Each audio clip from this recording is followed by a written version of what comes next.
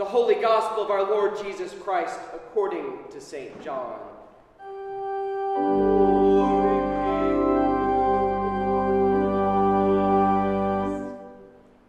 And Jesus said to them, I am the good shepherd. The good shepherd lays down his life for the sheep. He who is a hired hand and not a shepherd, who does not own the sheep, sees the wolf coming and leaves the sheep and flees. And the wolf snatches them and scatters them. He flees because he is a hired hand and cares nothing for the sheep. I am the good shepherd. I know mine own, and my own know me, just as the Father knows me, and I know the Father, and I lay down my life for the sheep. And I have other sheep that are not of this fold. I must bring them also, and they will listen to my voice. So there will be one flock, one shepherd. The Gospel of our Lord Jesus Christ.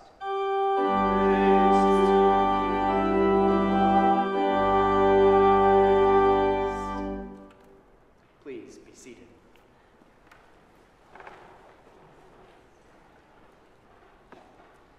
Now may the words of my mouth and the meditation of my heart be always acceptable in thy sight, O Lord, my strength and my Redeemer. Amen. This is the 22nd day of the resurrection, the first day in the 4th week of Easter. In the liturgical year, this is Good Shepherd Sunday. And indeed, we will be discussing Jesus' declaration, I am the Good Shepherd, in our Wednesday night discussion this week. But today we continue our look into John's letter of encouragement to a hurting church. 2 weeks ago, we introduced this written sermon. We met the Jewish Christian community in Asia Minor that received this letter, a community standing in between their heritage and a synagogue that no longer welcomed them, and a culture increasingly hostile to those who refuse to worship the gods and idols of the culture. A community that has been wounded by schism as some left the truth. And we explored this foundational, life-changing, transforming capital T truth. The truth that Jesus is the Christ, the Son of God.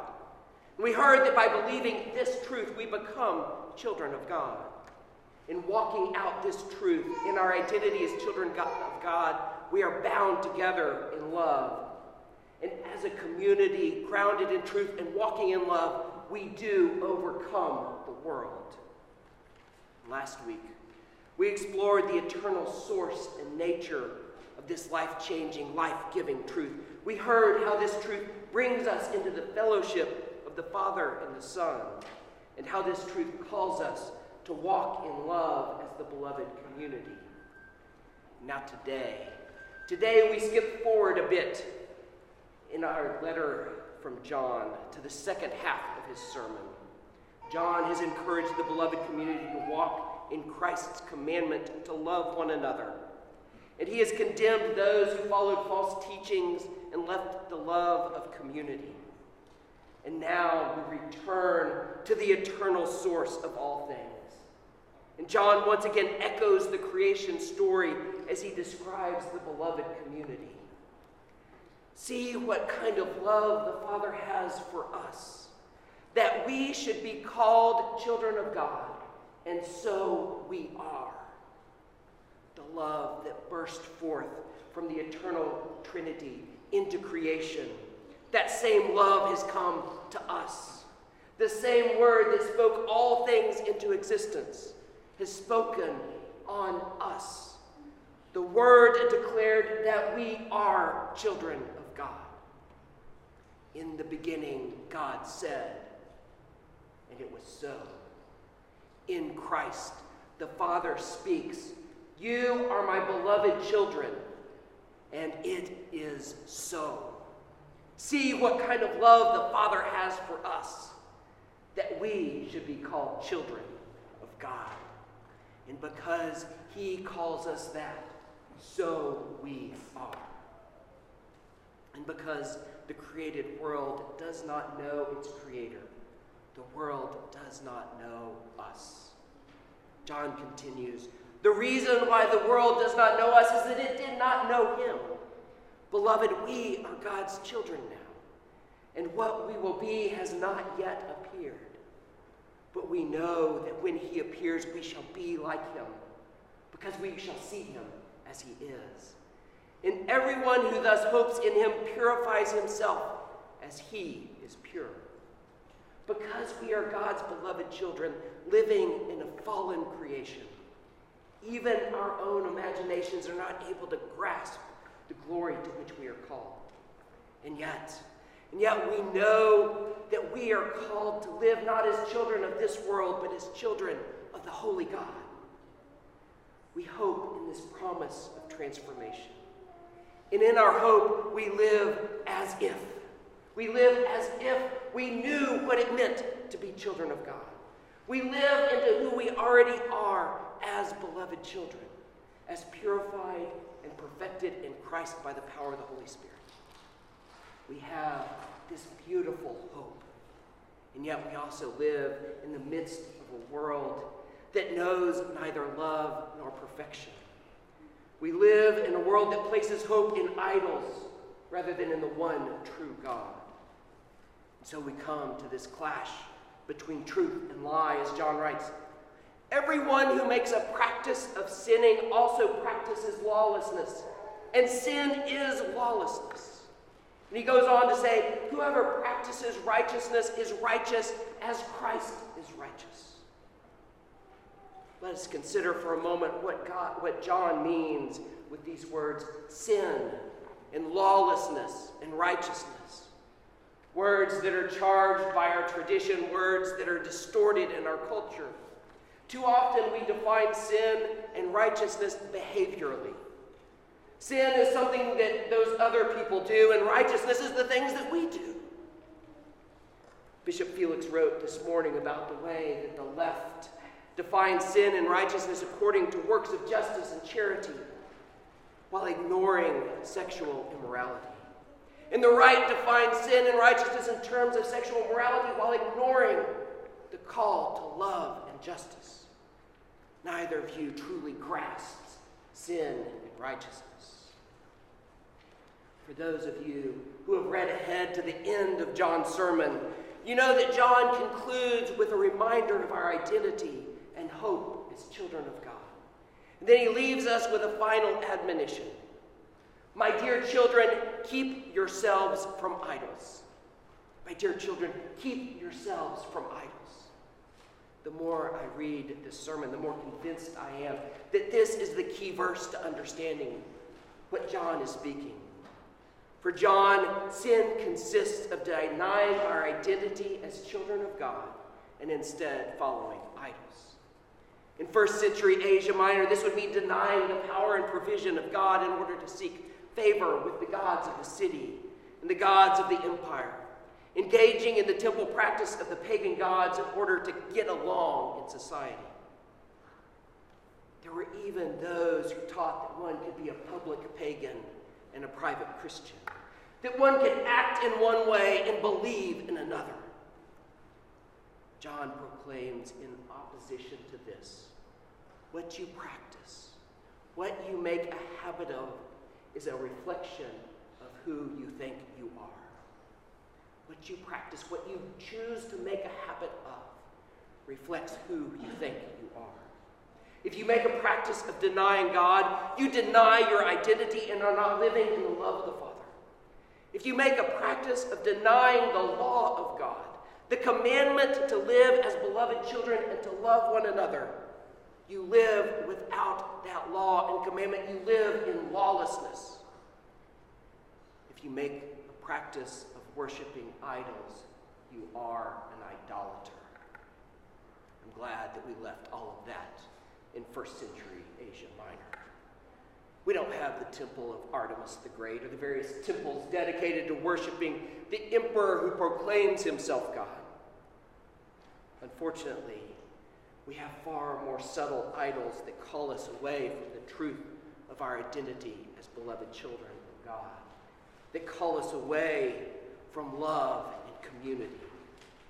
Idolatry was the great sin of Israel, the great temptation of the early church, and idolatry remains the great temptation of the church today.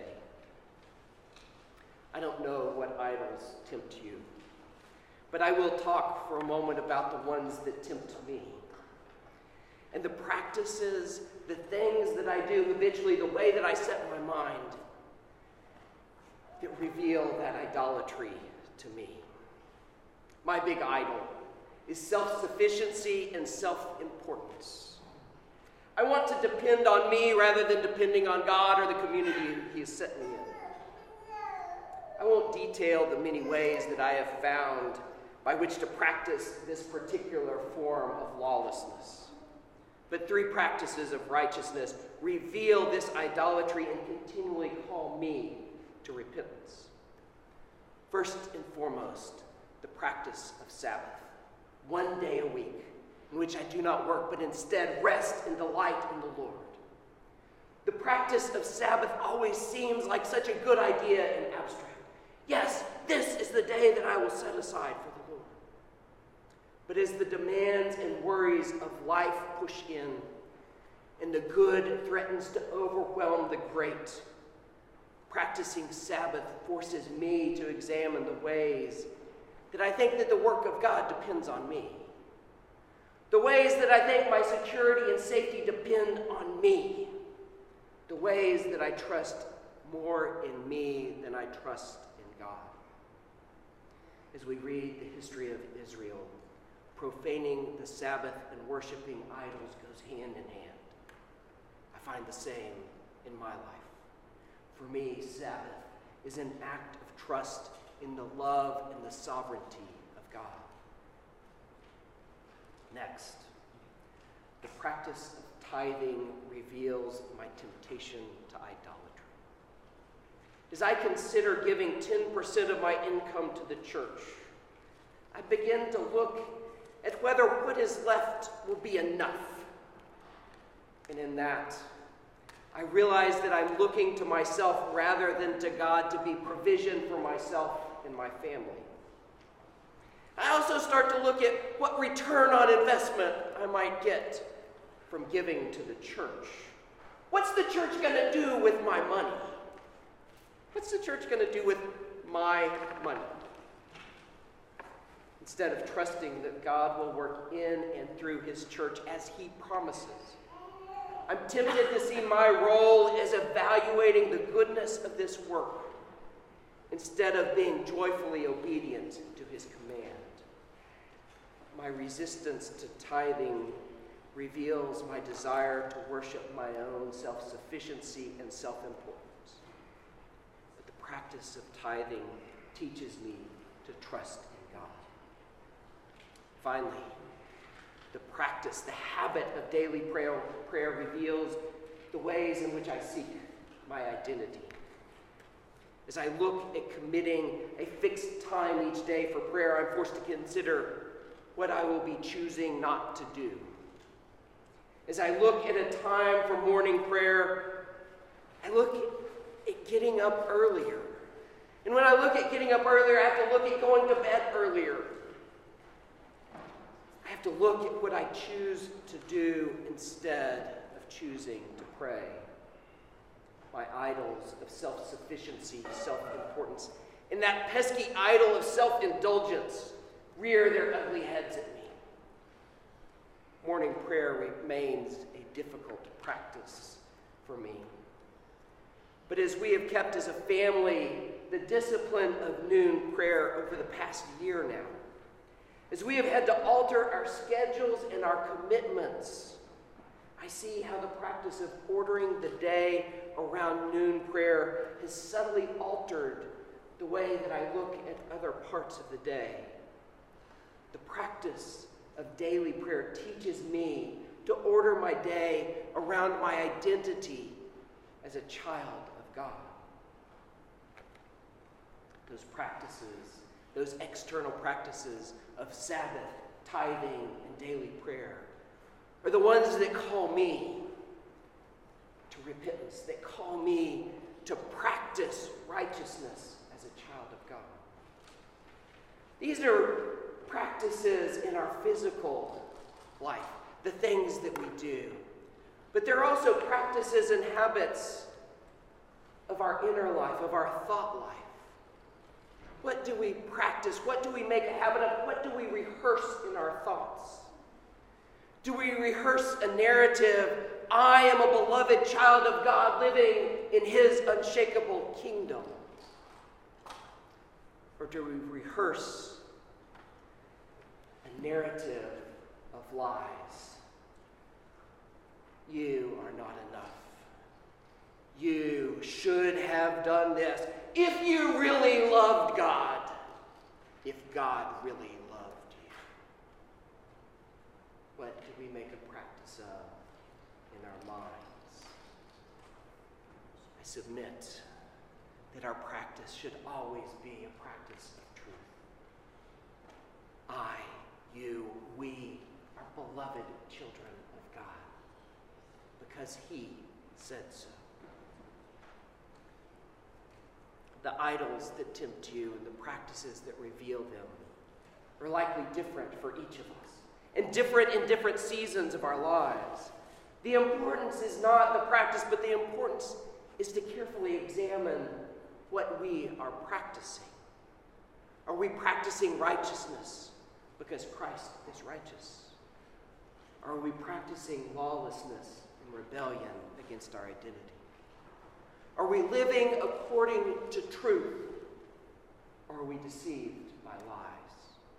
Are we living as beloved children of God or as children of the devil? John tells us, by this it is evident who are children of God and who are children of the devil. Whoever does not practice righteousness is not practicing God, nor does the one who does not love his brother. This, my friends, is not a call to judgment or self-condemnation. This is a call to freedom, a call to life, a call to live in hope and love rather than in fear and despair. This is a call to our victory in Christ. The reason the Son of God appeared was to destroy the works of the devil. This is a call to live in the truth of our identity. See what kind of love the Father has for us, that we should be called children of God, and so we are. And so, I invite you to come to this table on this day in the fullness of our identity as beloved children. To come and practice table fellowship. The table fellowship not of this world, but the table fellowship of the kingdom. Come and practice receiving the love of God in the body and blood of Christ. Come and practice the hope of what we are becoming in the glory of the Father by the power of the Holy Spirit. Come and practice abiding in the sovereignty and sufficiency the Holy God. And then I invite you to go out into this week, living in the fullness of your identity as beloved children, resisting the lies of a world that rejects you, resisting the temptations of idols, standing firm in truth, making a practice of the righteousness that springs from abiding in the Holy God, and loving one another in the name and fellowship of the Father, the Son, and the